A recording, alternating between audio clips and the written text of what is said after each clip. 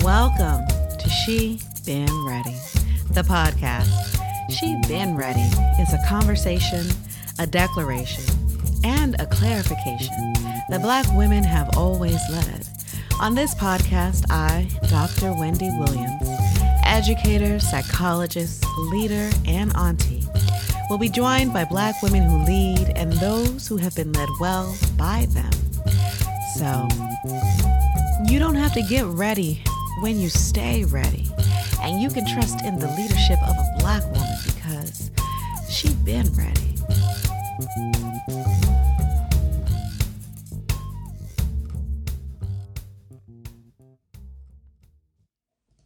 It's spring, y'all. Welcome back to She Been Ready, the podcast. I'm your host, Dr. Wendy Williams. It's episode 5, and it's time for us to get physical. I'm quite pleased to have Ife Obi, founder and owner of the Fit In Brooklyn, join me today. The Fit In is described as a wellness suite that provides a boutique fitness experience and thoughtfully developed wellness programming to be a truly inclusive space. The Root online magazine rightly states that the Fit In is diversifying fitness in gentrified Brooklyn, with locations in Bed-Stuy, Brooklyn, on familiar haunts like Malcolm X Boulevard, Marcus Garvey, and Halsey.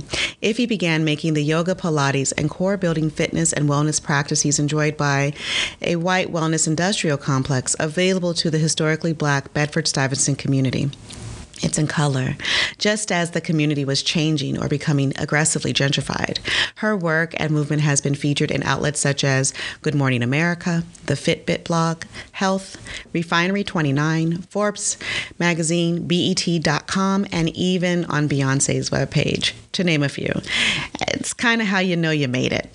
Listen to this amazing conversation about wellness, fitness, health, and leadership, and how, at least for Ife, and I agree with her, designing spaces from the inclusion perspective of Black women may be just one way, and what is needed for everyone to feel welcome. You can learn more about Ife's work and follow her on Instagram at Ife_O, that's at IFE_O, and visit the Fit In online at thefitinbedstuy.com. But for now, let's get physical with Ife Obi. All right. So welcome back to She Been Ready, the podcast. I'm your host, Dr. Wendy Williams, and I'm very, very, very excited to have our next guest, Ife, not Ife, Ife Obi. Is that correct? Obi? Yes, that's correct. Yes. All right. So we're just going to get right inside of our questions and start chatting with you. All right. So One of the first questions that we have asked every guest that come on, the show is, what was the work that you were doing or engaged in when you realized that you've been ready to lead? How old were you? What stage of life were you in? And it really is interesting because folks have answered that question from like, I'm still not ready, to I knew when I came to the world. What's your story? So for me, I fell into it. I was working in marketing for years, since I was in my late teens, to be honest. When I went to my second high school, that school was focused on doing internships for credits, because it was what, like, your parents would call like a 600 school, or, like it was an alternative school. So when you got kicked out of one of the main like public schools, these were alternatives to getting your high school diploma. And so I went to the school called City After School. Mos Def went there. Whoopi Goldberg went there. Basquiat went there. Yeah. I'm an educator, and I have now many more questions that I did not pre-write for you. Okay, let's get it. I love to explain that journey just because, I think when people look at the kids that go to that school, they don't really see them as, I guess, solid like contributors to society. They've already written them off. That's right. And so I like to really explain it from that sense, like starting from there, because it really, that was the biggest thing to put me on this path that I'm on now, going to that school. And I credit them to this day. I have friends who I went to my original high school with that are educators there, right? And so I actually still work with that school now to this day, because I just feel like I owe that school. Our circles are actually probably overlapping even more, because I know the people who run that school, and I know folks who teach in that school. Yes. Wow. Yes. So usually I don't go off-road as soon. We've already ventured off. Question one. What is it about being a young person who is told that you have done or are some way or have done something in this school environment and need to go to this other school that actually can be the start of identifying your voice and your leadership? It set me on this path of independence. Yeah. At the same time that I switched schools, because I went to Brooklyn Tech, since you know the schools here. I went to Brooklyn Tech, which is the specialized school here.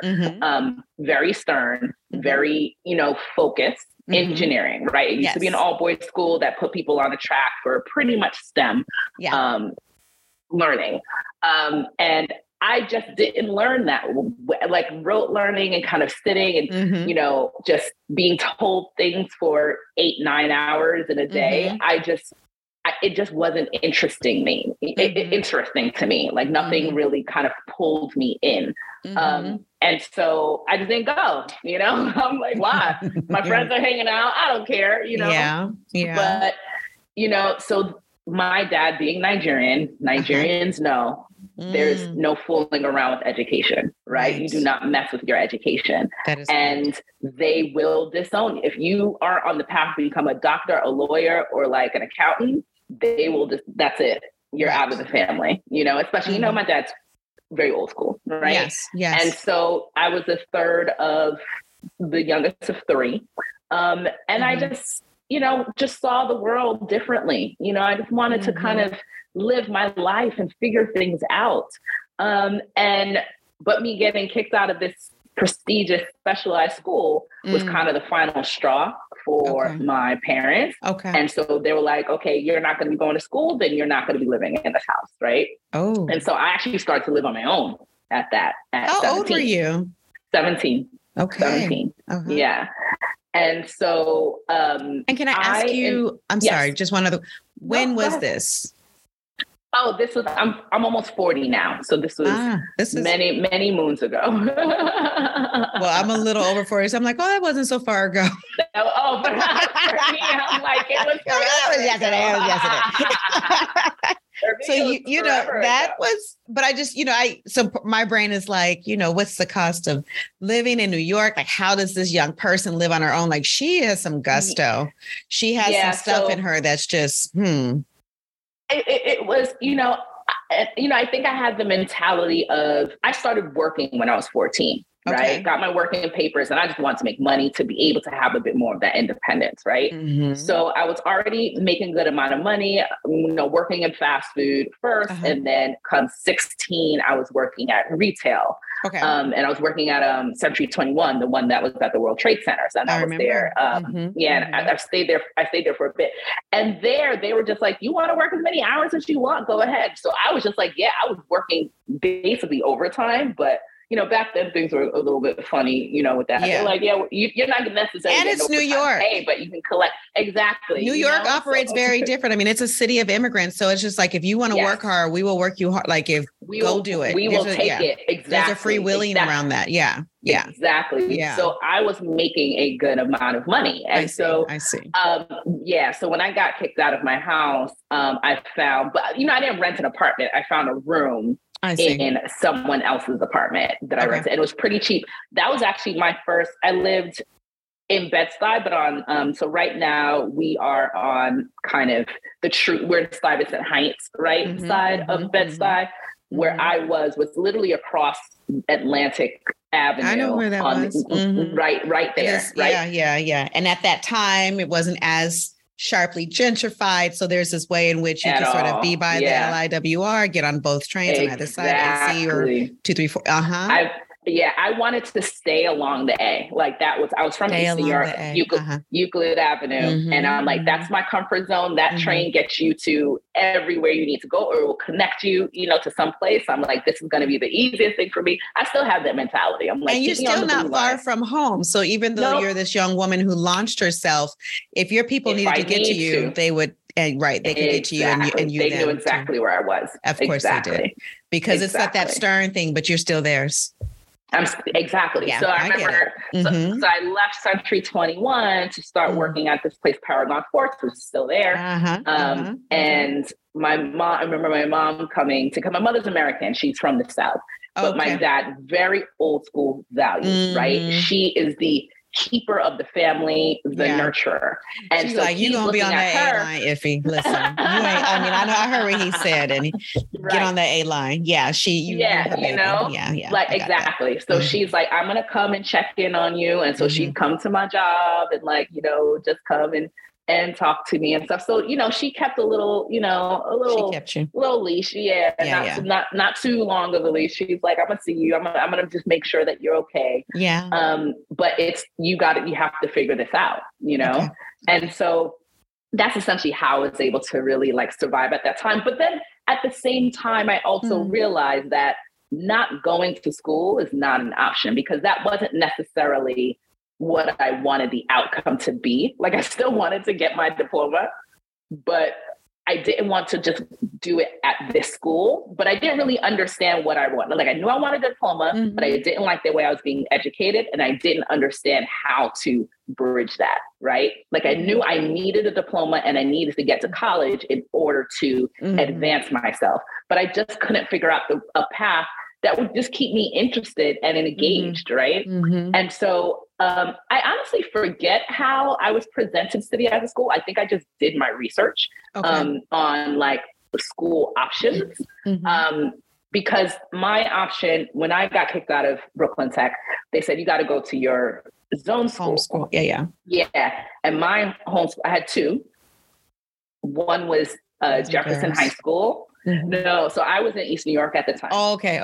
So one was Jefferson High School and the other one was Franklin K. Lane, right? And both of them had like some of the worst records, a huge amount of crime. And I'm like, well, I don't want to do that. Like, I'm not a bad kid in that way. Like, I'm not, active in like fighting and stuff like that. So I'm like, I'll be terrorized in those schools. Those are not my people. There. That is not my place. Those are not.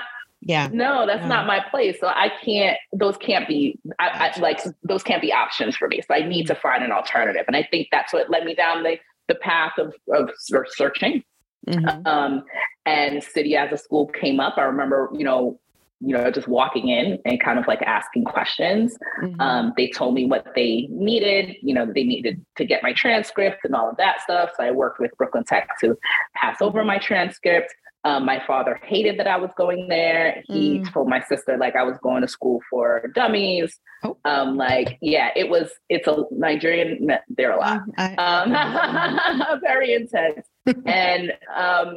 And so I navigated that all on my own, right? Yeah. And so my first internship with them, or one of my first, it might not have been my very first semester, but definitely its first or second, was with this company called the Fader Magazine / Cornerstone Promotions. Okay. So their Cornerstone Promotions, a marketing company that worked in music. And they helped with marketing talent for the record labels. Back when MTV TRL was a big thing, they had this team that they called the farm team that will go out and hand out flyers and kind of guerrilla marketing style things during kind of when people were because remember with TRL, people would stand outside and kind of like wave and stuff like that. So you'd be out there with the crowd giving them stuff. Yeah. Well, that's what they ran and that's what they did, right? Yeah. But they also started to launch their magazine called The Fader, right? Which now I think people in music, they know The Fader. Like The Fader is a huge brand in music now. But back then that was issue number, they had just launched issue number 1 and they were getting ready for issue number 2. Now I think they're in issue number 100 and something, because remember this is, over years 2 decades ago at this point. But inside, I saw all these people that looked like me, right? In offices and doing something that they loved, working in music, right? But they're not singers, they're not rappers, they're not, it's exposed me to this whole different world, and that they are the machine, they're the engine behind how these artists actually become popular. Okay. And so I got to learn that, and speaking to them, they're like, well, I went to school, like I went to college, I, did all of that. And so at the same time, I'm learning from them and I'm taking in all of this information. I'm able to get these school credits because I'm working with them. So the way City Ads works, let's say you need math credits based off of your transcript, then you might work at an accounting firm, right? And kind of like learn their world, or, even like a marketing firm or art, right? So like that was one thing I needed.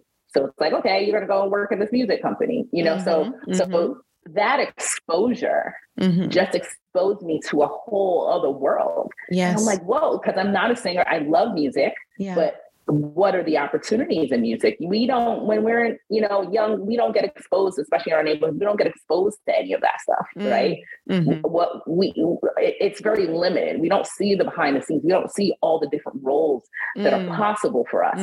We just think athlete, singer, like we don't understand that there's all these different areas that we can actually dive into and be successful at it. So I'm seeing these people being successful and they looked more like me, you know? And so I got to just learn so much about it. And so I stuck with them for a couple of internships. I only did about a year. I only needed about a year in that school. Because you were 17. I was almost done. I was already, I was supposed to be a junior, right? At that time. So I was already almost done. So what was great about that is that I learned immediately what I wanted to do. I'm like, this is it. This is what I want to do. Of course, there's nuances in marketing, right? To understand where I was. So I thought I wanted to do the art and the design. So I went to City Tech, one of the CUNY schools. Went to City Tech to do ad design. So I learned Photoshop, Illustrator, and all those things. So I did that, got my 2-year degree in that with honors. But I realized that I wasn't as good as some of the other people that were going through the program. So, but I couldn't execute my vision as much as I wanted to. And so at the same time, I started interning at this old school streetwear brand called 555 Soul because I love them. I just cold reached out to them, emailed them saying, hey, I'm just starting college and I want to just keep interning places. And, I want to intern with design, because I was doing design. I want to intern with your graphic design team and in your marketing group.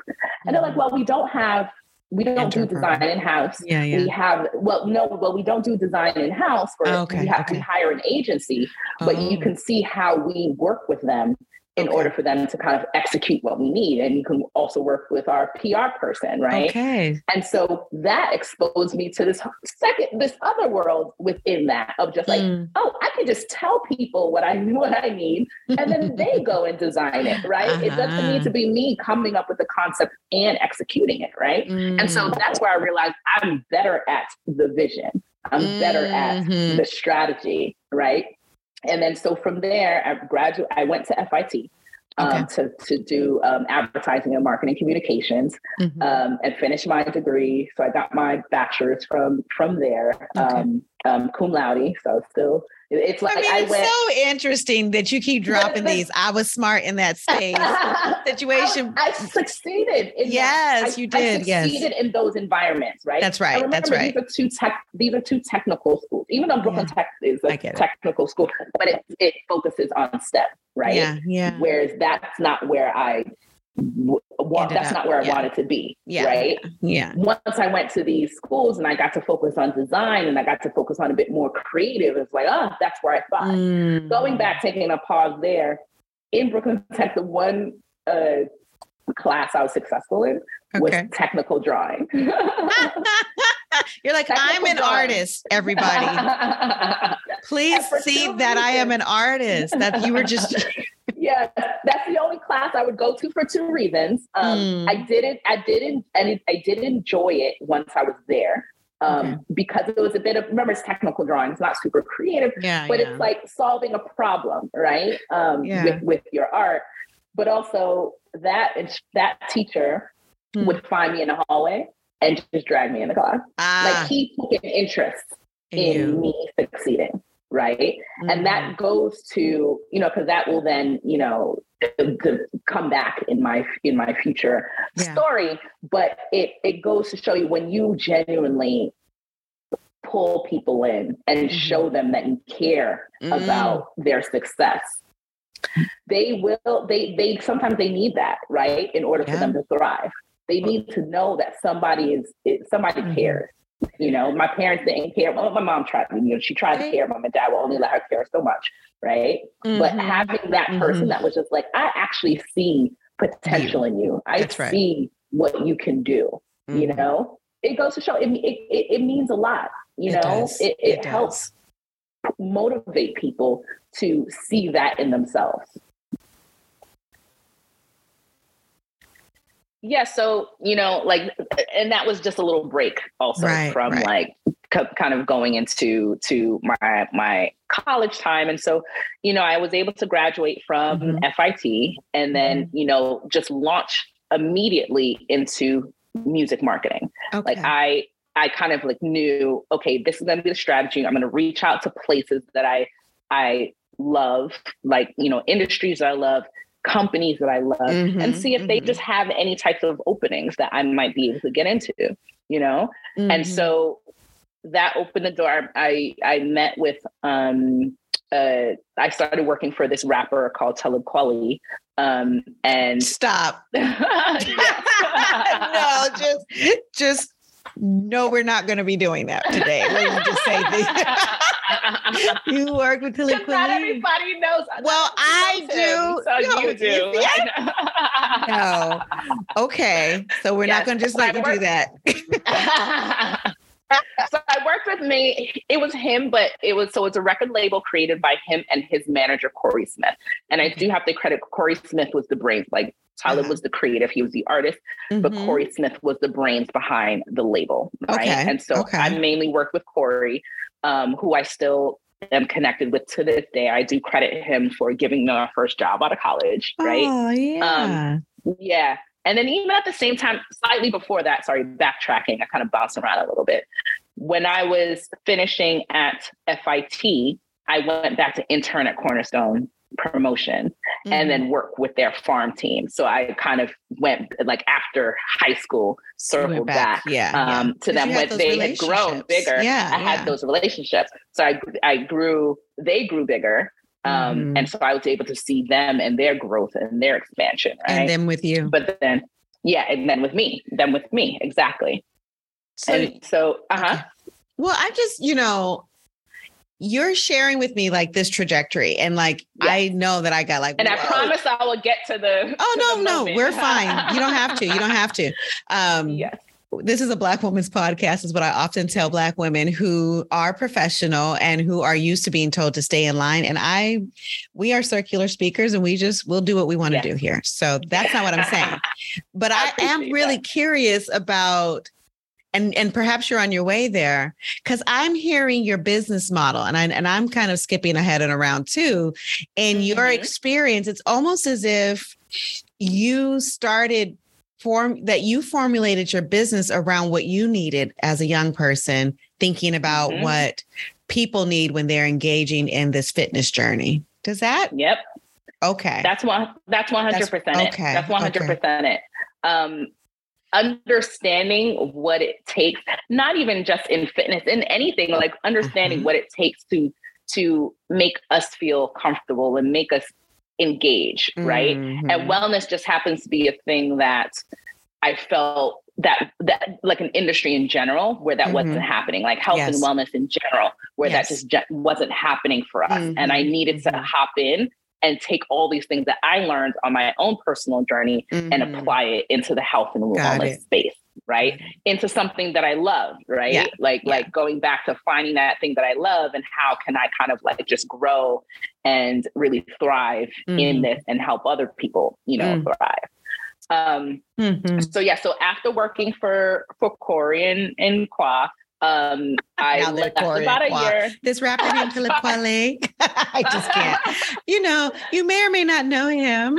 Because he was still considered like indie backpacker. And, I feel like now today I know him. Drama. Yeah. Yes, I feel like now he's surrounded by drama. Oh, okay. But then it was such different. a great. It was different. It was such a great time. Also, they had the backing of Warner Brothers, right? So it was like, proper kind of label action. We were small. It was only 5 of us, working on this. And I started as an intern, but then it happened to be that they let go of the, this is an interesting story. They let go of the receptionist because she just wasn't receptionist. She was a receptionist slash Corey's assistant. And she just wasn't fulfilling the needs. The role, yeah. And so, the role. And so they got rid of her and said, you can do it. Like, why don't you hop into that role? So that's why that was my very first official job. But then I sucked at it too. But I had other qualities that were I'm gonna be bad at things I don't like, right? I don't know how to manage grown people's schedules. I'm just like, what? So what I would do, he was like, you're horrible at this. I'd send him his schedule in the daytime, and that was it. I would have never talked about the schedule again. So he's like, I missed my meeting. I'm like, well, I sent you your schedule this morning. Yeah. And he's like, oh my God. But what I was good at, which is what he allowed me to do, was I wanted to practice my pitch. I learned all this press release stuff and pitching and all this stuff in college. So I said, let me practice that. So, I'd reach out to a kid robot and I'd say hey, we have this artist. This is a quality. This is all his background. You do toys. They tend to do collaborations. I was we'd love to set up a meeting, and they reach back out hey, let's set something up. So that's the stuff that he loved. He loved the way that I did outreach. He loved the way that I wrote press releases for all the releases that we were doing because they never had that before. Yeah. So he did that. Yeah, he was like, maybe I can keep track of myself and we can get this skill set that we didn't realize we needed in the office by having. He brought back. Yes, exactly. He had advanced his old assistant to doing other things. So he just had her come back and do that. And do the schedule, You do the schedule, just add the schedule to her list of things. And I was focused on kind of the bit of artist management, but also helping him do this outreach and which generates the business. Exactly. Yeah. Which is much more valuable. Yes. Yeah. And so ultimately there were things he was also a little plug. We did the, now you're warning me about just after me. This was just before I came on. So I only got to have fun with the, once we started working on the soundtrack of it, but Corey did the music for the Chappelle Show. He was the music supervisor. So he brought on all the artists. That's why Quan, Mos Def, and all those with the Roots. And that's why that was his relationship. Exactly. And so Corey has this whole Rolodex of people that he knows. And I said, you know what we can do with this Rolodex that you have? Let's make this massive, just build these connections. So I can make these connections and you have this Rolodex. Let's make it so that we're linking these artists with these companies. We're linking these artists with Pepsi. We're linking them with, and we are the connectors. Yes. And this is where we're going to take the business. This is how we're going to grow. Look at that vision. And and he got excited about it. We started talking to all different types of people, just trying to get it going. But then talks about it slowed down. And for me, being so young, I'm ready to go. I was 22, 23 at the time. I'm ready. I'm what's the next thing? Let's keep advancing. This artist management, we were still very indie. I'm this isn't really growing and going anywhere. And so I think just Corey and I were on different timelines, right? And so, because he's there now with his artists now, they're doing a lot of great stuff. Yeah. But I think just at the time, I was a little bit too, too into the future. I was thinking too far ahead. You're an Afrofuturist. And so I said, listen, when I see it, I feel like I have a knack for seeing where things are going, seeing where the trend is going. And, it just takes time for people to kind of get there. Catch up. Even when it comes to this business, we were the first in Bed-Stuy to do this. We're the first in a lot of Black communities. You can't go to Inglewood, you can't go to well, you can go to Detroit because I know the girl who's open in Detroit, but you can't, a lot of different areas where there's our communities and see us, right? See us doing wellness in our communities, like people keep asking me because they're moving to other places. They're like, I'm moving here. Like, is there like a fit in there? And it's like, no, let's talk about fit in because right now I have other questions, but I feel like we need to introduce the audience to where this vision who took I am. you. So you're Iffy. You created the fit in, and on Google, Google tells me that it is a Black woman-owned boutique fitness brand with 3 studios in the heart of Brooklyn, offering Pilates, reformer, bar, strength classes, and more. So why the name? Why the fit in? Why is it called that?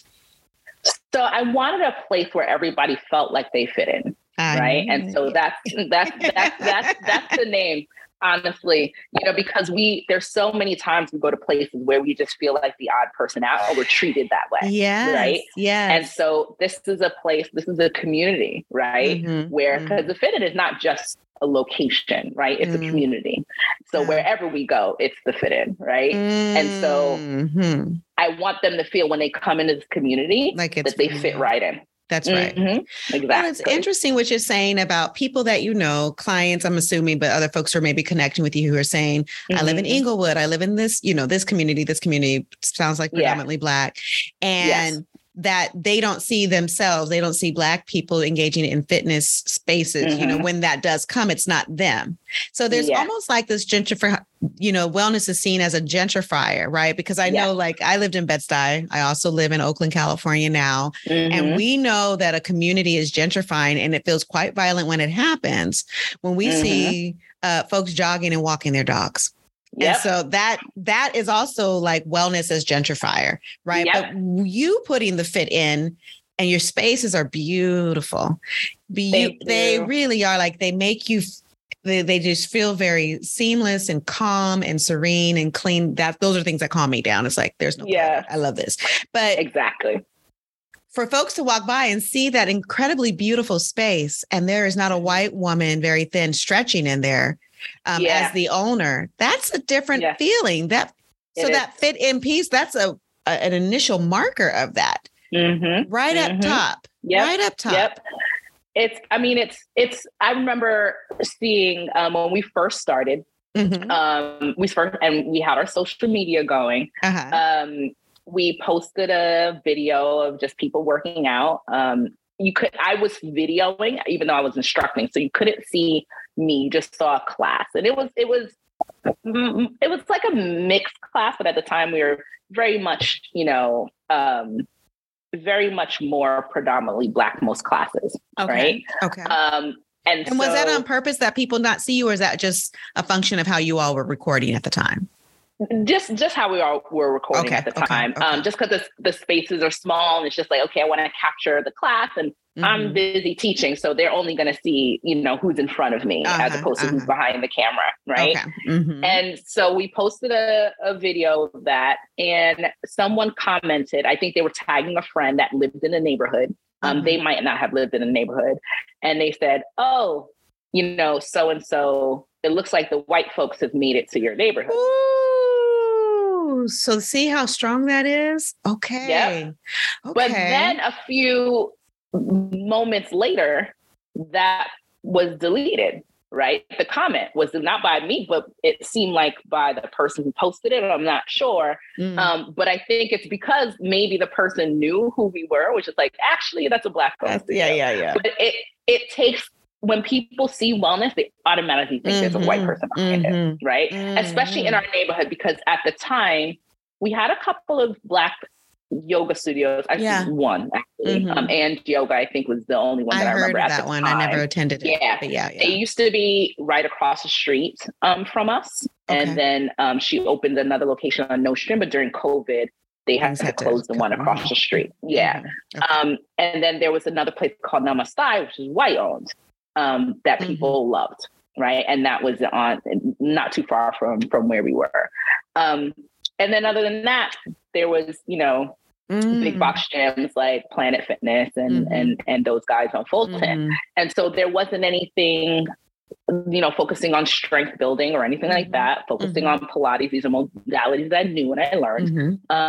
And so, we opened it up in the neighborhoods just to provide access, right, for us, right? And it was important for them to be able to see me, right, as the person who brought this to them, because I'm from the neighborhood, right? And so I know I had lived it before I even opened the fit. I had already lived in that particular neighborhood where I live now for about 10 years, 10 years, right? So I knew the neighborhood already.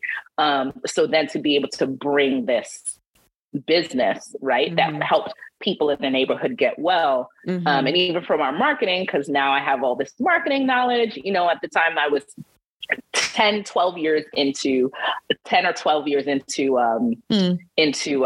video game marketing. Because after I left music, I went off to video games. Yeah. Just to work on bigger budgets, but it gave me an in-depth knowledge on how to create ads and things like that. So the ads we ran focused on the neighborhood. It was a picture of me in Utica Avenue Tree. I said, if I wanted to go to a business, right, that's in the neighborhood, what would I want to see that would draw me in? And Brooklyn, we have a pride. But definitely Bed-Stuy folks, we have this pride about it, right? About our neighborhood. Yes. So I still have it and I moved. Listen. From Brooklyn. I know. I was born in Southern California and people will be like, where are you from? I was like, I'm from California. I said, but I'm a New Yorker. Right. And they're like, but you live in, I was like, I know, but I told you who I was. I told you what it is. I'm from Brooklyn. Right. You can, anywhere you go, it's like, where are you from? Brooklyn. Like, we just have this energy and this like steak attitude about us when you ask us where we're from, but we're going to own it. There's like a pride that we just have, pride. Right? Right. And so I said, with this ad, what is this ad going to be? And I said, it's not going to be anything about weights or anything or, losing weight or anything like that. It's going to be me with my gym bag in Utica Avenue train station. So you can clearly see this Utica Avenue. And that's it, with my big hair and talking about, making sure that you are healthy enough to be able to chase after your toddlers and, carry groceries and things like that. So that was the ad, because I wanted nothing to do with body or anything like that. Strength. That ad just took off. It just took off. And people were coming in droves after seeing that ad. And you saw people like, that's my train station. That's what Yes. I mean, when you said Utica Ave, I'm literally looking at that black square with the white writing in that particular subway station font, the yellow pillar. I'm like, I know exactly what you're saying. Like, exactly like that's saying. You know it. Like, man, it's like I could be selling cardboard and people be like, I'm gonna show up because they're my neighborhood and they're representing. That's really true. Like, that's really true. And those roots run deep. Support. That's right. You're gonna support, right? Absolutely. And so that ad for us kind of really, really took off and brought people in, and it gave them something different, because I felt like I always trace this back. And this is, again, going back to my history of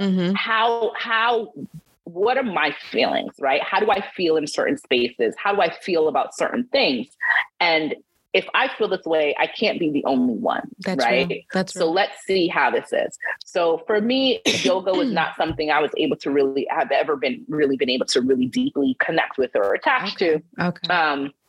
And that's just me personally. And so I said, my modalities that I want to focus on here are going to be strength modalities, but also we have a number of yoga studios. So if people are already doing yoga, they have a place that they can go already. Right. And plus the place was right across the street from us. So I'm like, I don't want to be in competition either, because I want to make sure business and business, we're working together. Right. I'm not trying to pull people from her. Right. And so I said, I committed to never having yoga at the studio. We have it now because both those businesses I talked about closed. So now there's no yoga options in the area. So we have it now. But to start, I said, we're going to focus on just strictly strength-based modalities. And so we brought strength training and we brought Pilates mat. And they loved it. It was for many their first introduction to Pilates. They might have done some form of strength training before with dumbbells and things like that. But Pilates is definitely the new addition. And people started to really embrace it and really, really understand it. And it wasn't just this white modality, because that's what I think everybody thinks, exactly. Like it still is, like, to be honest, it still is a very white modality. Because it's cost prohibitive. It's cost prohibitive. And where it's located, it has not been available. Yeah. Exactly. Your studios are right smack dab in the middle of a Black neighborhood. So one of the things that I recall in living in Bed-Stuy was the kind of fitness desert you could have in that space, and so the options for an wellness early morning desert class, in general. wellness desert, that's right. Yeah. And so the options for like an early morning class or those things, they were not there. They are now. And so, we have, now I know we have we probably have many friends. Many mutual friends. I know we'll talk more about that later, but I know for my sister friend who I learned about your work with her because how strong she was feeling. Yeah. Literally living city life with her son growing up, like it did wreaked havoc on her body. And so she was feeling strong and vibrant in the middle of a time when everybody was feeling really vulnerable during COVID. Yes. And I was like, I got to meet this iffy woman. Yeah. Right. Yeah. Why do you think that that community, that neighborhood, needed not just fitness space, because it is the convenience space that makes it accessible. I'm certain that you've found the right price points that folks can access and all that. But you describe the work as a boutique fitness space that's grounded in the lived experiences of Black women. And I feel like there's something, the Combahee River Collective statement speaks about when Black women are free, we are all free. And there's something about the way that you've structured this business, which is that if we can cater to the lived experiences of Black women through boutique fitness will be accessible to everybody. Everybody. Tell us about it. Yeah, I think a big part of it too is that because when white folks walk into any space, they already feel comfortable because they're used to feeling comfortable in spaces, right? They're used to being catered to. Sure. Whereas for us, especially if you have, either coming from immigrant parents or even many of us have family that comes from the South, right? And have lived through, segregation, Jim Crow, and things like that. So those values can sometimes be passed down of, make sure that you're not causing too much ruckus, make sure that you are keeping yourself small and, don't cause any problems when you walk into spaces. And I think it's really understanding that and having that direct experience, with that to know like why, place wellness, especially, which is so predominantly white, we could walk into a space and not, if we don't know what we're doing, we don't want to even start and try because we don't want to be a bother. Right. And even the emails that we get till this day of people who are just like, I've never done this before. Like, should I, like, where should I start? What should I do? I just don't want to cause any. And it's just like, girl, get in here. Like, it doesn't matter. Yeah. And the fact that you would say it like that, like, I made this for you. Get up in here. Yes. Listen, I said I was at a panel the other day and I said, we make an extra effort to make sure, particularly Black women, but many underrepresented groups and underserved groups, but particularly Black women feel comfortable in a space and we are unapologetic about it. So if I'm doing extra to make sure that she feels comfortable moving in her body and in the space, that's what I'm going to do.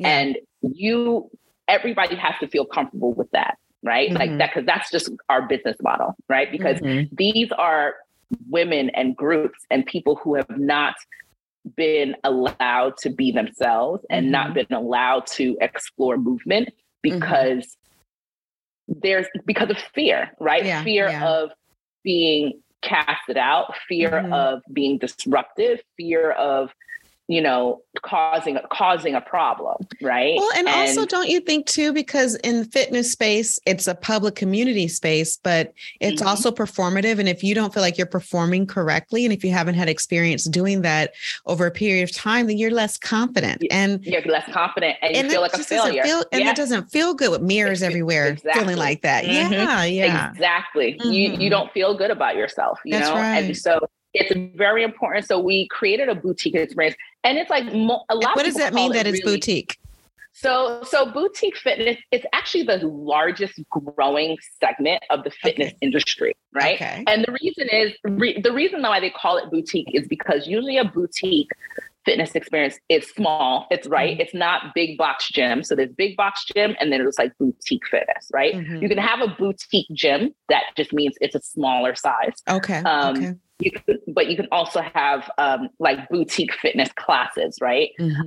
Where in boutique fitness classes, you focus on a specific modality in that class. And that's kind of that's it. Like there's not kind of all of this like, here's this random gym equipment or whatever. So think of Crunch where there's a bunch of gym equipment, but then they also have group classes, right? So it's like big box what's that? Costco. Costco is like the big gym place like the fit in is sort of this like like your local grocery the boutique. So that's and that just allows people to not feel lost, right, in a space. But people also call us like a bit more semi-private because we are even smaller than a lot of boutiques. I've done a few classes, I told you, because when I visit our mutual friend and we're friends. I'm like, she drags you in. She's like, well, she don't drag me, take me off my schedule. We're friends because that wouldn't even be possible, right? She was like, well, I'll be back, or you can come, kind of thing. And I went because I was like, spending time with her. And I went to a yoga class this last time I was visiting in June, and there were just 6 of us in there, and it was so much fun and connective. I felt this depth of community in that space, right? Yeah. And you're able to, in that small class size, you're able to actually speak to the people that you're moving with, right? Like this isn't just a transaction. You're not just walking in, getting your class and leaving. It's like, oh, we're going to have a conversation about your weekend, right? We're going to have a conversation about what's happening. We're all going to feel comfortable yelling, like your friend, she is vocal. And I'm like, listen, you would never know that about her. That's so funny. I love it. I'm going to tease her now. But she is just like, yep, I'm a grunt. I'm going to do what I got to do. Yes. And this is my space. I don't have to try to hide how I sound here. Yeah, exactly. My body sounds like this when we were doing this exertion. Exactly. And I was vocal, but I was saying cuss words because I was like, what? Yes. And we encourage it. It's like, if that's how you need to get it out, right? If that's how you need to get through it, go for it, right? Oh my gosh. Okay. Yeah. And I think that's another reason why we didn't venture into traditional yoga, because you went to the beating yoga class. This is like the movement and strength, right? I love the trap music with the move. I was like, yes. So good. But that's the reason why we went that route with the yoga, because it had to align with our Pilates and our strength training in the sense that we want people to feel like they can interact with not just the instructor, but with each other. That's right. You don't need to take ourselves too seriously, right? The instructors will make sure you're safe, but listen, this is family. Yeah, this is family. Let's have a conversation. And that feels very Brooklyn, actually. Oh, yeah. That feels very Brooklyn. Definitely. So that's another thing that really separates us from other yoga studios, other Pilates studios. If you go to another Pilates studio, you know that you got to zip it as you move. Yep.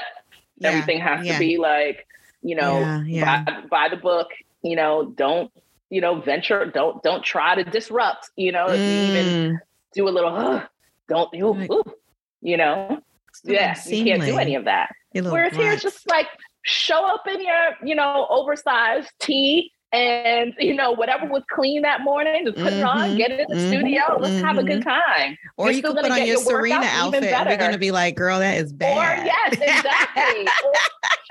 Show off if you want, you know what I mean? So like, I'm definitely like one of the instructors that's known to put on a fit. Like I love a good the fit in. That's the other. Exactly. Exactly. I love coming in with a fit because it's fun, right? Yes. But it's no one ever feels the need to, dress up. I mean, somebody came in when she does Soul Cycle. Also, and she does our Pilates stuff. And she came in and we were talking about outfits. She's like, yeah, I have this bad outfit when I go to Soul Cycle, I'll put on this thing. She's like, I don't do that here just because, that's not what this place is about. And it's like, I like that she has that mentality of just the fit is not about, the look of it or whatever. But I'm still like, but I still want to see an outfit. If you got an outfit, let's pull it out. The puns are just falling all over the place. Fitting in, the fit in, and the fit. Yes. I wonder about that. When I was in the class that I attended, it was a diverse class in that there was a sprinkling of some white people in that space. Yes. And, the fit, we've talked about this in roundabout ways, but I want to ask specifically, fitness and health, those industries have largely been offered through the experience of whiteness, whether it's body types and styles, ideas of what is healthy, what is not healthy, and cultural notions of what it means to be sick or well. Yes. And I just wonder if you could talk a little bit about something that you said when we met briefly before, which is, this is an institution. This is a business, a focus on fitness that places Black women at the center and at the front. You've talked about, the business choices and decisions you've made about putting Black women, Black bodies, and Black experiences in a historically yet fastly gentrifying community. Mm-hmm. At the center of it. Talk about that. I mean, I feel like, again, we've gotten around it because that is what really intrigues me about you. Yes. And also that sort of betting on Black within the context of a business model feels really important to tease up and out. Yes. And I would say, just even speaking on that last point, and then going backwards, that's a big thing that frustrates me. And that's why I stopped doing things like pitch competitions and things like that, because I was tired of hearing that there's no opportunity to scale because we focus on Black women and women of color. That's the consistent thing that I hear when you speak to VCs, and they're just like, they don't see it when we focus on Black women. And I'm like, one, that's not what this business is about. Our business is about making sure that Black women feel centered and they are able to see themselves in the wellness space, be seen, be heard, and be provided for, right? That's always going to be our mission, our business model, and we're not going to waver from that, or we're unapologetic about that. But also, do you see what happens to the hair care industry? There's so many industries.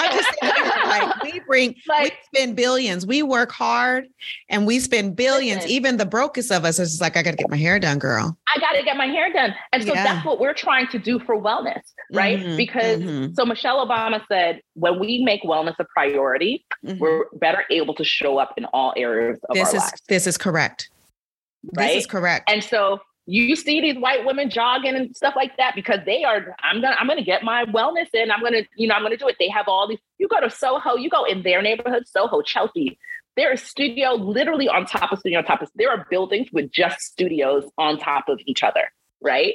There's so like Flatiron in New York is the fitness center, right? Because there's so many studios. Then you head out to our neighborhood. You can't find one. I mean, maybe in Park Slope.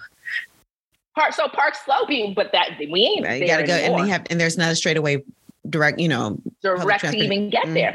Williamsburg is a roundabout to even get there. That's really harder to get to, right? So like but we have to. People are asking us to travel an hour out of our way to be able to get wellness in when these other folks just got to walk downstairs. And that is exactly what I was saying before about being able to do a morning workout or even evening one. Like I remember, and I don't have children or family, right? So I would have to go in order to get to work. And I started work late, right? So I started work at 10 where most people started like 9, right? So I would have to go, I would take an 8:30 class in Flatiron, which means I would have to pack my stuff either the night before and in the morning. So leave by 7:30 and don't let that A train be messed up because then I missed that $40 class, which is very likely, right? And then I missed that $40 a class, missed that $40 class and can't get my money back because I'm 5 minutes late. Right. So they're just like, they're not going to let me in and I can't get my money back. All these pressures and tensions and the lack of forgiveness. And plus, I don't think people appreciate what it means to live in New York and have to be a vagabond with all that stuff on the side. I mean, it's a lot of, and that's part of what makes our bodies so vulnerable to injury when we're not strong because we're carrying babies, strollers, groceries, our duffel bag to go work out if we can even make that happen. And then if we can afford to do it. If we can afford to do that, that's literally what the ad was. Like speaking about having to carry all of these things around, having to do all of this stuff in this very New York City life. Like we are beating ourselves up and we aren't able to make wellness a priority because no one's given us the opportunity to. No one thinks that we're important enough to, because you have all these companies, all these businesses that are, honestly, they're using our people, right? With many of these studios, they're trainers when it comes to strength training. When it comes to Pilates and bar, that's different. No, I know, but I've had many sister friends on that early train too to get to go teach their class. Yeah, exactly. That's right. So they use us at the front. We're never in the executive room, right? So they use us at the front, right? But they don't want to come to our neighborhood. They don't want to make it more affordable for our folks, right? Because unfortunately, when it comes to the lower incomes, they're largely made of Black, brown immigrant folks, right? Like they don't want to make any of those accommodations, right? They just want to see that money because they're paying these high rents. I get it, right? You chose to be in Chelsea, so you chose to pay $30,000 a month. So you're trying to recover. Like I get that, choose right? To be in Chelsea, but that's true. I mean, that's what they do. You chose Chelsea as your option, right? Instead of thinking, what can I do to make sure? I'm always a people over profits person in general, right? And so for me, I said, how can I make sure my folks have the access that they need, right? That's going to be by being where they are. I want the same thing that got me getting up and going to these spaces that I enjoyed. And I don't go to them anymore per se, but I enjoy it. And I get that I enjoy them for a long period of time. But what are those things and how can I take that and bring that to us? Home. Right. Yeah. So it's location, right? Making sure that somebody can just walk up the block if they need to be able to get to that class, right? Because that's what Becky's able to do. Right. So I want to make sure that we're able to do it too. Right. I want to make sure that it's within our budget. Right. Yes. We're balancing a lot. Like they're able to afford a nanny and all that stuff. They got, we might not have access to all of it. We don't have that access. Right. So I want to make sure that it's more within their budget, and I want to make sure that when they get there from top to bottom, they see us. Right. And so I was, I'm a small business still. So it was me as the executive team, right? Executive team, janitor, everything.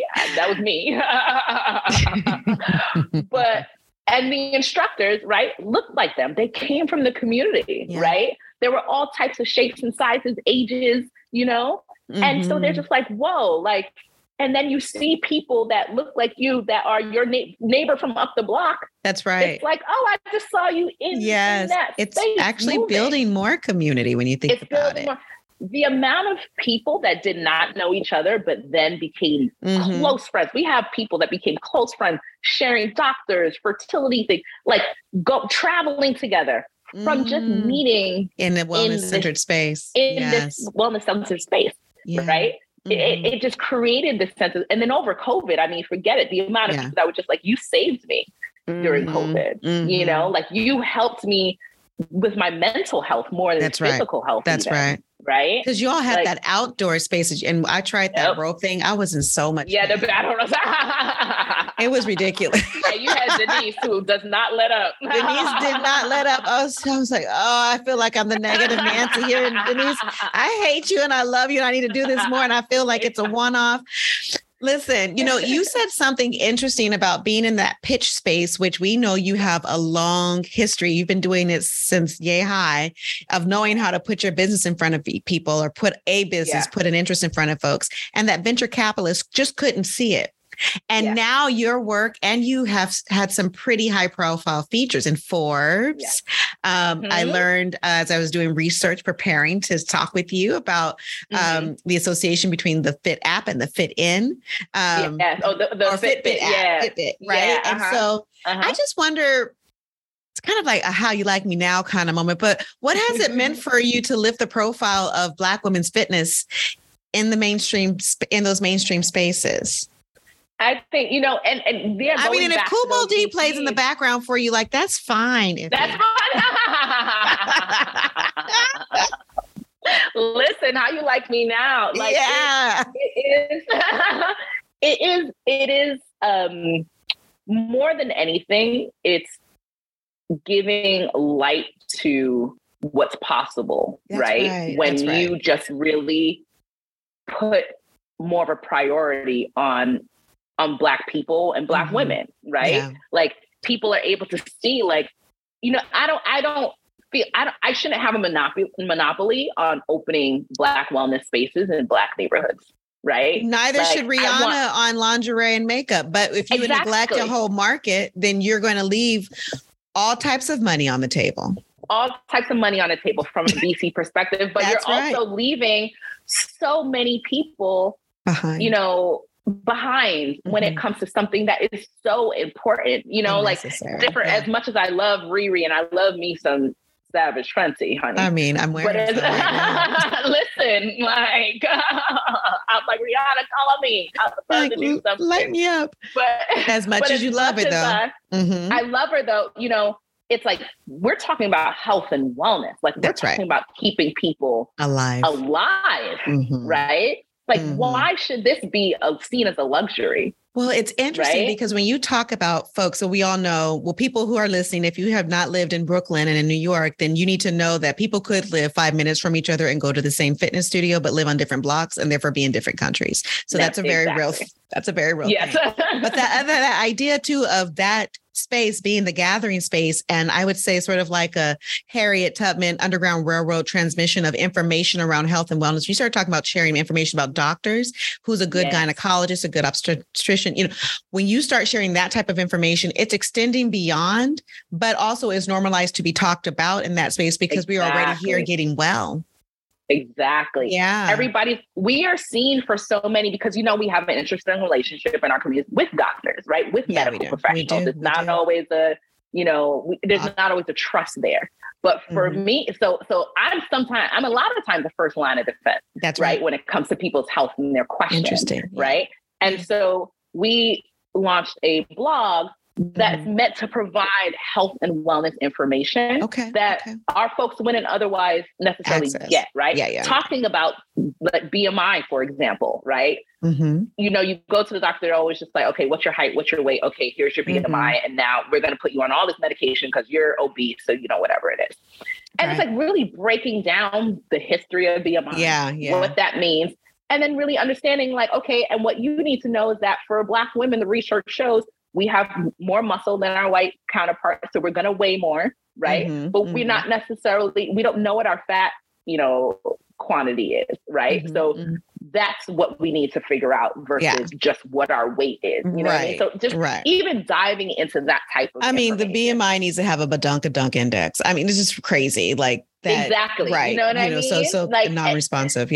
Yeah, you know, so like just even think how much protein you need, just a general conversation, right? That information, you know, maybe people might find it on Goop, but we don't listen to that lady, right? Gwyneth Paltrow has no relation to me. I don't look at her for guidance on anything because let me tell you, Gwyneth Paltrow and I have lived very different lives. That's true. She's from a very different, completely different. That's right. Me. So that's right. I need information that comes from somebody that looks like me, that understands this space. So we talk about protein, like we talk about all these things that we wouldn't necessarily otherwise get this health and wellness information, right? And so it's important for us to really like, you know, dispense that to our community. And so we've gathered a number of people who now trust us, right, with health and wellness information. And so we want to make sure that they are really educated on it. Because I really do feel like when it comes to health and wellness, it's really about education. Because most people have come in looking to lose weight. And our goal has been to change that mentality. Get strong. Make sure that you're able to do your activities of daily living without injury, right? Somebody who's pregnant coming in, I'm like, okay, we have to prepare you for pregnancy and post-pregnancy, right? So once you get pregnant, you are no longer strong enough for the life you're about to live right now. So we now need to adjust. That is deep and important. Yeah. You know, one of the things I'm really appreciating about, and this is just commentary, it's not really a question, but I just want to name it out loud, is that two things, your business practices are, you know, they really stand out to me because there is a prioritization on people over profit, but that it is profitable, Right. It is a business. Profitable. It is profitable to focus on people, to really actually focus on the needs of the people. But the other thing was that earlier piece that, you know, when you talked about the Flatiron in Chelsea and you talked about this sort of lack of consideration for the economic ecosystem and health of the economic ecosystem around the space, and that you purposely did not do competitive things with the yoga studio across the street or the things like that. Like, that's a really different framework around economics as well. And thinking, you know what I mean? Like, there's some elements of health and care of not only the business, but the people and the ecosystem, the system around. You know that the community is better off if there's more options for whatever things that you're able to offer and they are, and vice versa. So let's prioritize, so to speak. That was really powerful to me to hear you say. Yeah, absolutely. You know, I think it's, you know, one part of that was when one of us wins, we all win, right? And so wanting to make sure that and know that there's enough room for all of us, because I think we've also been conditioned to feel like there can only be one of us, right? Because usually there only is, you know, there usually only is. When there's that one, they have a quota, right? And so it's like, we already got the only one of us could do good. Only one Oprah, one Obama. Exactly. Exactly. Right. So there's that scarcity aspect. So as soon as we see somebody encroaching into the space, it's like, no, you know, like, you know, you can't do it. And so, you know, starting off, that was, you know, my thinking too, of just like, I don't want anyone to feel as though I'm stepping into their space. But for me, if another Black woman opened up a Pilates studio up the block, girl, go for it. There's, you know how big Bed-Stuy is, you know how big Brooklyn, listen, as long as people are getting their access to their wellness, do it. And I'm going to support you in it. That's right. And so it's figuring out how to work with other businesses to make sure that we are serving the community in the way that we need to serve our community. But like you said, it's also thinking about just all those other little things that are not necessarily health related, right? So one big thing that comes up, do you have memberships? Do you have unlimited monthlies? Because that's a common practice in most fitness studios. And we don't, because I want people to count their money. I don't want you paying $200 a month for this unlimited. You don't know how many classes you took, so you don't know how much each class costs. So if you miss that class, or if you haven't taken enough, you might be paying like $40 a class because you only showed up maybe like 4 or 5 times this month, right? I want you, if you're going to buy a class pack or your challenge pack, where you're going to know how much per class. So if you miss that class, if you don't get it done in time, how much you're going to lose. And I'm not going to lock you into a membership, right? Because maybe next month you might have lost your job or something happened.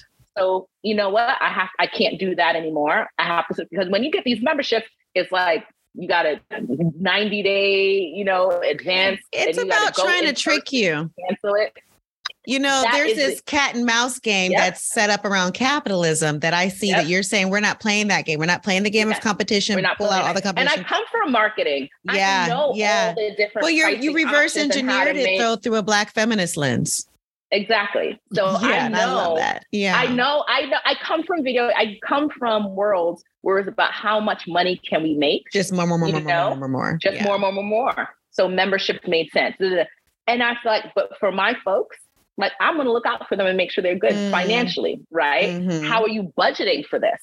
I want you to make sure that you can fit this into your budget. So if next month you can only do 2 classes and you have to do, you know, you're just like, I'm just going to pay for a single class, and you do that for next month. And then when things might fit shift in a little bit more, shift for you budget wise, then the following month, you can do a 30-day challenge pack and get like 20 classes in for the month, but you're still able to count and keep track of how many classes that you've used, right? And so making sure that financially, right, you're also looking at, because financial health is health as well, right? That's part of wellness, right? It is. And so that's, you know, so those are things that we really, you know, look to do to make sure that, you know, our folks feel comfortable moving with us, right? You know, I keep calling up the mutuality and the shared friends that, you know, have made this possible, because it really was why I wanted to meet you.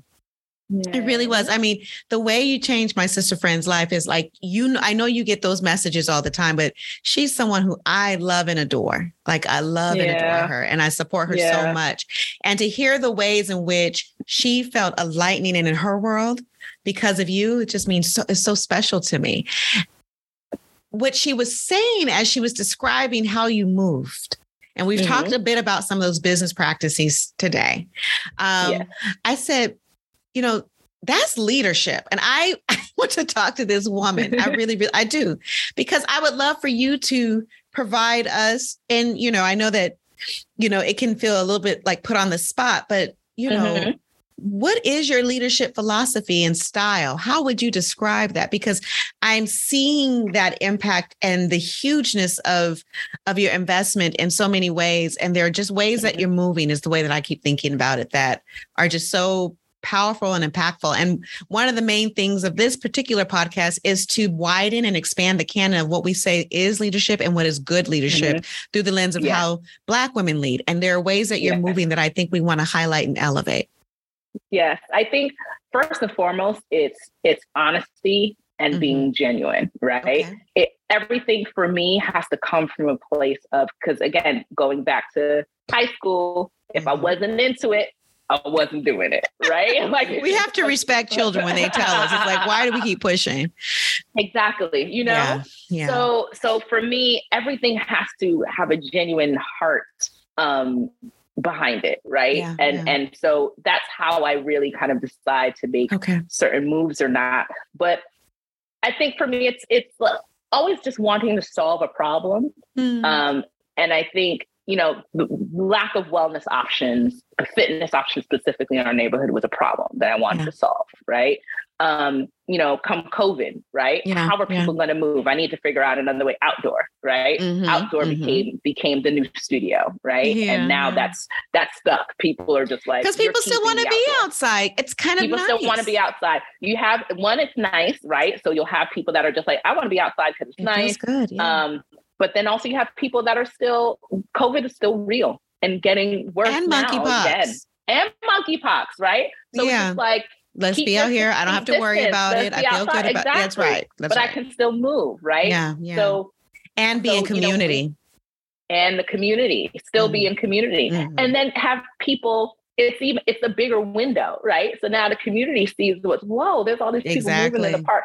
Exactly. We had over 150 folks over 3 months, like the first 3 months when we started outdoor during the first kind of like COVID lockdown time. We had over 150 new people join the fit-in because we were outdoor, right? Absolutely. They saw us there, right? I'm just thinking about what it means to reclaim community space in that way, because when everyone can see more people out doing something that's pro-social and proactive, and even if they're not involved, it feels safer. It feels engaging. There's a lot of beautiful things that happen inside of that. Yes, absolutely. And even speaking specifically to where we do the workouts, for a long time, there's nothing really going on in there. It's like, it was very underutilized, because it's just concrete. It's not like it's, grass or anything so some people would like ride their bikes around or whatever, but there's nothing really going on in this place. So we got from that block of McDonough, the amount of women from that block that have walked by and said, just thank you for like older folks that like own the homes. Thank you for actually using this space. Because it could become something else if not used. That's the other part that we talk about. And Bed-Stuy is called Bed-Stuy Do or Die for a reason. Okay. Exactly. Yeah. So that pro-social activity really does create a different energy in that space. Absolutely. 100%. And so going back to the leadership, it's like, solving those problems, then, we're not just focusing on just the movement aspect, but for me, I'm just like, I just want to get Black women well overall, right? So now we've moved on into the supplement space, right? And seeing what's the issue, not necessarily the issue in the supplement space, but in the wellness space, people aren't focusing on the issues that Black women really have to deal with at higher rates, right? And so for me, how can, not being a medical doctor, not being a scientist, right? How can I help in that sense, because right? you're like that street level, would you call it the farm team? In a way, you're like that for the medical establishment. For the medical establishment. I'm on the ground level, right? I'm doing the groundwork. Mm-hmm. So how can I jump in and make sure that, how can I tackle that? How can I help with these issues that we might be dealing with? And so supplements was the way for us to venture into that. And say what are, because digestion, what are the issues that we hear about a lot in the community? Because now we have all these women. This is our focus group, our big old focus group of all these women, mainly Black women, right? What are issues that they're having? What are they saying? With, right? What are the issues? So digestion and bloat and metabolism, like those were the main things that I would hear, right? Of just feeling like I feel so heavy, I feel so like weighted down. My digestion is off. And, stress is a big reason for your digestion being disrupted, right? And Black women have to deal with stress at a much higher rate, right? And we deal with it from almost like a trauma, right, level. It's right? chronic, yeah. So it's right. And so when your cortisol is high, what's happening in your body physically cause that disruption in your digestion, right? In our neighborhoods, right? We have to deal with bad gut bacteria more than other neighborhoods, like just in our waters, right? And so those are things, So Helicobacter pylori is it's binomial nomenclature up on this podcast. Right? I got you. I'm like in 7th grade biology. I know. It has 2 names. It's a genus and a species. I had to go dive into the research for this stuff, So it's like but it's really fascinating. Like this stuff fascinates me, and it's so interesting because I was so over science and biology and stuff when I was in high school. You are. But now here I am. Hey, Brooklyn Tech. Craftsman, exactly. So H. pylori, which is kind of what they shorten it to, it's much higher in lower income communities, right? And so you'll find it at higher rates in Black and brown folks, I didn't right? know that. And so and so when that gets into our system, that heavily disrupts our digestion. And we sometimes are saying, well, something, maybe I ate something, and it's like, you didn't do anything. You are in a polluted area. Environmental racism is the reason why you are having a hard time with your body having these issues. Yeah, it's 100%. So, and that leads to things like ulcers, which we deal with at higher rates, right? Because of stress because of stress and because of the bad bacteria, right? So all of these things. So for me, I'm like, okay, how can I'm not just trying to stop you from being gassy. I'm trying to tackle the causes. Root causes of these issues, right? And so our first supplement is an attempt to deal with that, which we are having a ton of success with. Even on Amazon.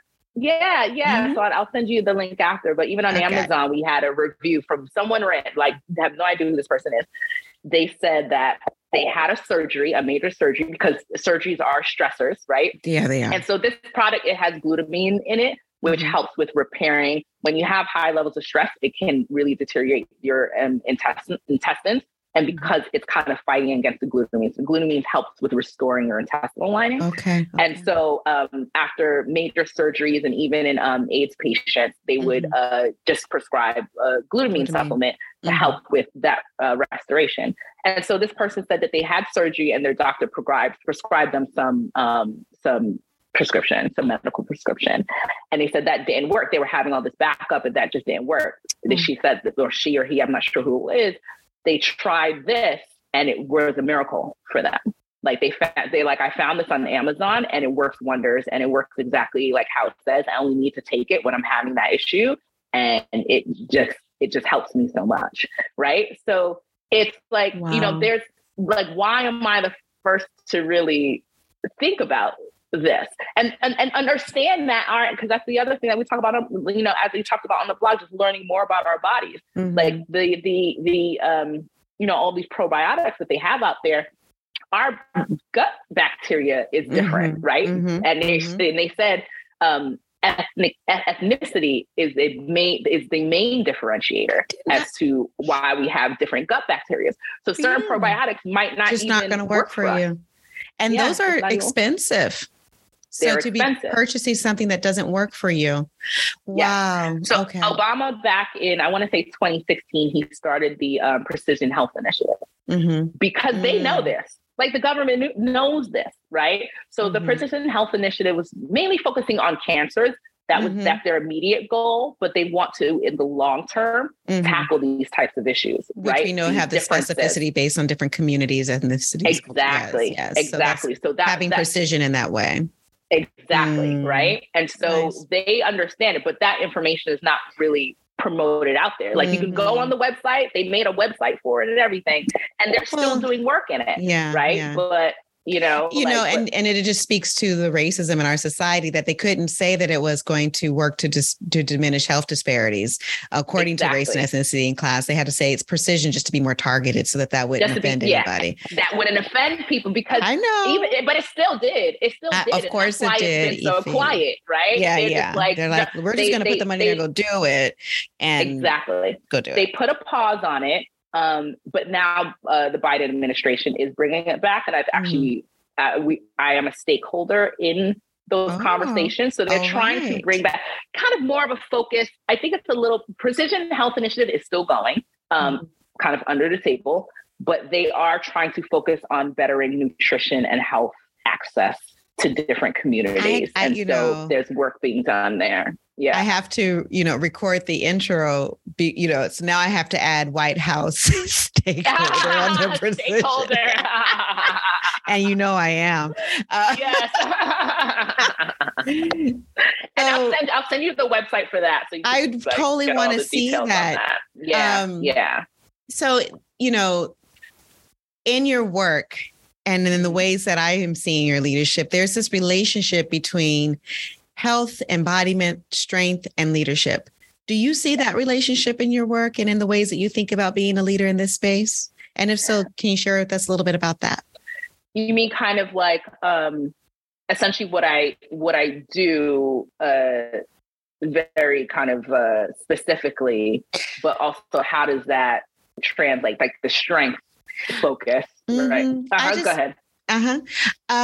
Yes. And when I look at you, when I talk to you, when I hear people talking about you, and when I think about your work, there's this interplay between health, being fully in your body and owning your body at strength, and what it means, and leadership, what it means to sort of take hold. And I see you doing it in you, but I also see you doing it with other people. That's something in them is getting cultivated. You talked about how Michelle Obama's quote, and that really struck a chord for me. So yes, absolutely. So this kind of branching off of her quote, imagine if we are able to keep ourselves healthy and moving, we're able to then be able to help. We have the capacity. That's right. To be able to help others, right? Do that for them. So my goal, what I'm making room for is to be able to help others do that, right? But it could be, even if that wasn't a focus of mine, right? If my focus was still in marketing, let's say marketing video games, if I'm dealing with all of these issues, I'm going to put so much attention on these issues and trying to kind of figure out what's going on with myself, or just not having the energy or capacity or whatever it is to be able to do the job that I need to do, right? And so being healthy, both physically and mentally, it's not just about a look. Right. It's not about just being able to go on vacation, but it's about actually being able to achieve things and accomplish things and be able to show up for other people. Right. You can't, from a mental perspective, you can't pour from an empty cup. Right. And so I need to fill this cup up, to be able to offer anybody a little glass of something. You know what I mean? So I need it to be, you know what I mean? So I think, just being healthy, being strong, but I do also think that because clients tell me this all the time, and I honestly don't know what the psychological effect is, but they'll tell me, man, just doing those deadlifts and doing those swings, I felt confident, going into that meeting. And I got that too. right? Where you feel like it might be a weight is lifted when you move and when you kind of do these things, and it just helps you feel like, or you tackled this goal in class, so you're able to go into your work life and tackle those goals. Right. Yeah. And it feeds off one another. So the same way that Michelle Obama said, being healthy physically and in one part of your life extends to the other pieces, is because you can. It's like, I did this hard thing here. I probably can do that hard thing over there. I thought I couldn't do it. But I did. But I did it. And there's it. And so now. Yeah. The I did it is the juice. That's it. Yeah. Right. Like you said, that efficacy. And because so many of us came up, knowing like, if you don't know what you're doing, get out of the kitchen. Right. That's kind of. That's that Generation X stuff that, and baby boomer stuff. I own it. Yeah. We've been saying stuff that don't work. That don't work, and it passes down. And so we have to break those thoughts, right? Break that cycle and kind of show what is possible, right? And not be afraid to take chances, not be afraid to fail sometimes, right? Not be afraid to maybe do that one thing that you thought you were able to do, because it's all learning. I forget who said it, but I want. They said, there's. I think it was Nelson Mandela actually. Okay. They said there's no losing. There's winning and there's learning, right? So, everything is a learning opportunity if we take it that way. If we take it for that. If we take it for that. I think so many of us as Black women, I think there's losing and then there's staying under the radar. Like there's never any winning. The stakes are so high for us all the time because the expectations were so low for what our greatness could achieve. So It's really, really hard. All right. Yeah. So 2 more questions and I'm gonna let you go. Yes. All right. So one of the things, advice you would give to your younger self, little iffy, striking out, and even young women who are sort of grappling with so many things, starting a business, making it work for you. I mean, you have so many gems in terms of your life story that I think are so instructive. If you were to, Black women, girls early in their career trying to figure it out, what would you say to them? I would say, probably like, don't be afraid to fail, because in those moments is where you learn the most, right? Because I think in so many of us, we figure out how to, through that navigation, kind of like out of those lows, is where we start to build our strength. It's something I say in a class is there's no change without challenge. If everything is there for you, just listen, then you're not going to know. You're just going to be like, oh, there's nothing to it, And you have to. Yes.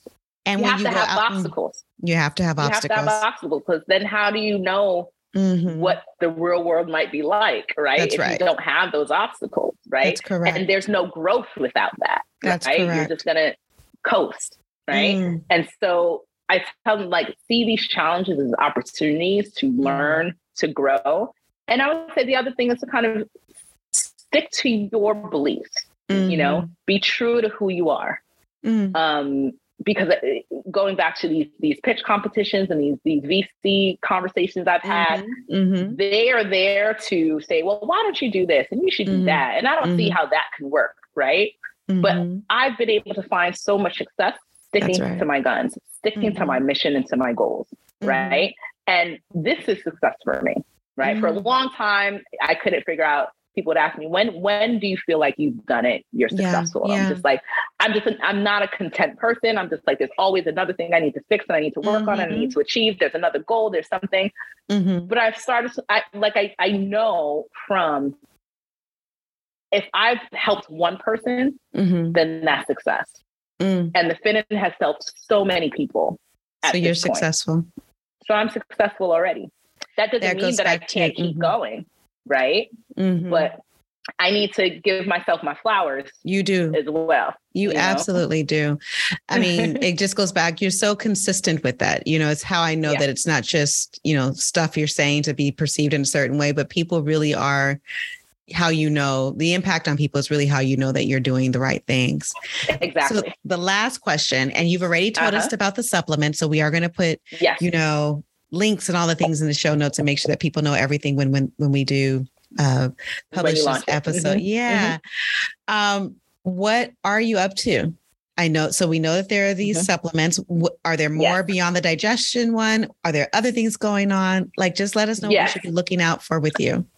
Yes. So we have the current digestive supplement, and we're going to launch. We've already been talking about it now, but starting in the first week of August, we'll officially launch our second supplement, which is a protein supplement.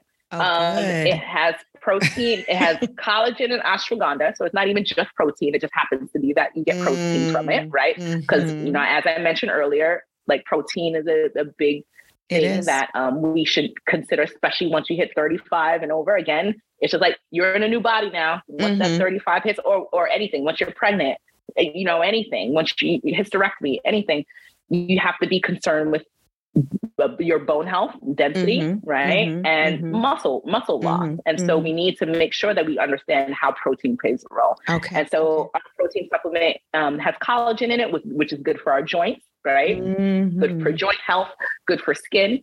But it also has ashwagandha in it, because when we work out, again, we talked about for Black women, we deal with higher levels of stress, higher levels of cortisol, right? When we work out, our body actually thinks we're running from a bear. It's just like something's happening. And so it increases our cortisol even more, right?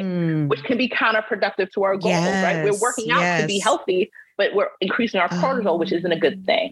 And so ashwagandha is a cortisol manager, right? And stress manager. And so it helps with that balance. Even though you're increasing your cortisol during the workout, the ashwagandha is going to help with managing those cortisol levels, right? So these are the things that people need to think about. And ashwagandha not just does that, but it also helps with getting over the plateaus, probably because of the cortisol, but it helps with getting over fitness plateaus. And so it's been shown to help with changing your body composition. And we get stuck all the time. We feel like, oh, I'm doing all this stuff and my body composition isn't changing. This will help, you know, get you over that a little bit. So powerful, because even with the supplements, you're centering the Black woman's embodied experience and how it's thinking of them first, and everybody can benefit. Oh, absolutely. But the combinations of what's included in the supplement is powerful. It actually means a more economic approach for her. Right? Because she doesn't have to get ashwagandha separate or this separate supplements. Yeah. Exactly. It's all in one. It's all in one. And it also offers that opportunity to provide that education on why we need collagen, why we need protein, and why we need to manage our stress. Cannot wait to share. I can't wait to try them, and I can't wait to share them. Anything else you want to share with us before we go? I am a Lululemon ambassador. I still will be by the time this airs. So I'm a Lululemon ambassador now. And so what that means is, because I spent a very long time. You said Lululemon? Lululemon. So the wellness, the fitness brand. And I spent a long time not accepting partnerships from brands and things, because I want to feel true to my community. I don't want to do anything that comes with, you know, you give me a check and I talk about you. Have to start doing your thing, thing that we said we were going to do. Yeah. Exactly. But they came in understanding our mission. And that's why they approached me about it. Okay. They knew the work that we were doing, and they were impressed by the work, and they wanted to join us in that work. Okay. And so what this means is that just bringing more opportunities and access to Bed-Stuy, right? Okay. That Lululemon is going to back and help support, right?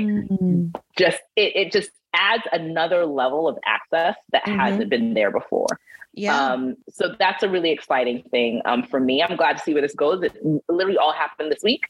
So my hope is that it's a beautiful partnership, and it just provides more for this community. Oh my God. I'm so excited about that. Just really taking me back to that, you know, venture capital conversation, and how now folks are reaching out to you and forming partnerships that make sense for you. Yes. And absolutely. That makes sense for us. And what my mission and my goal. That's right. My Look at you saying it's not just me, it's us. I love it. Yes. Thank you so much for being in this conversation with me. This was so great. Yes.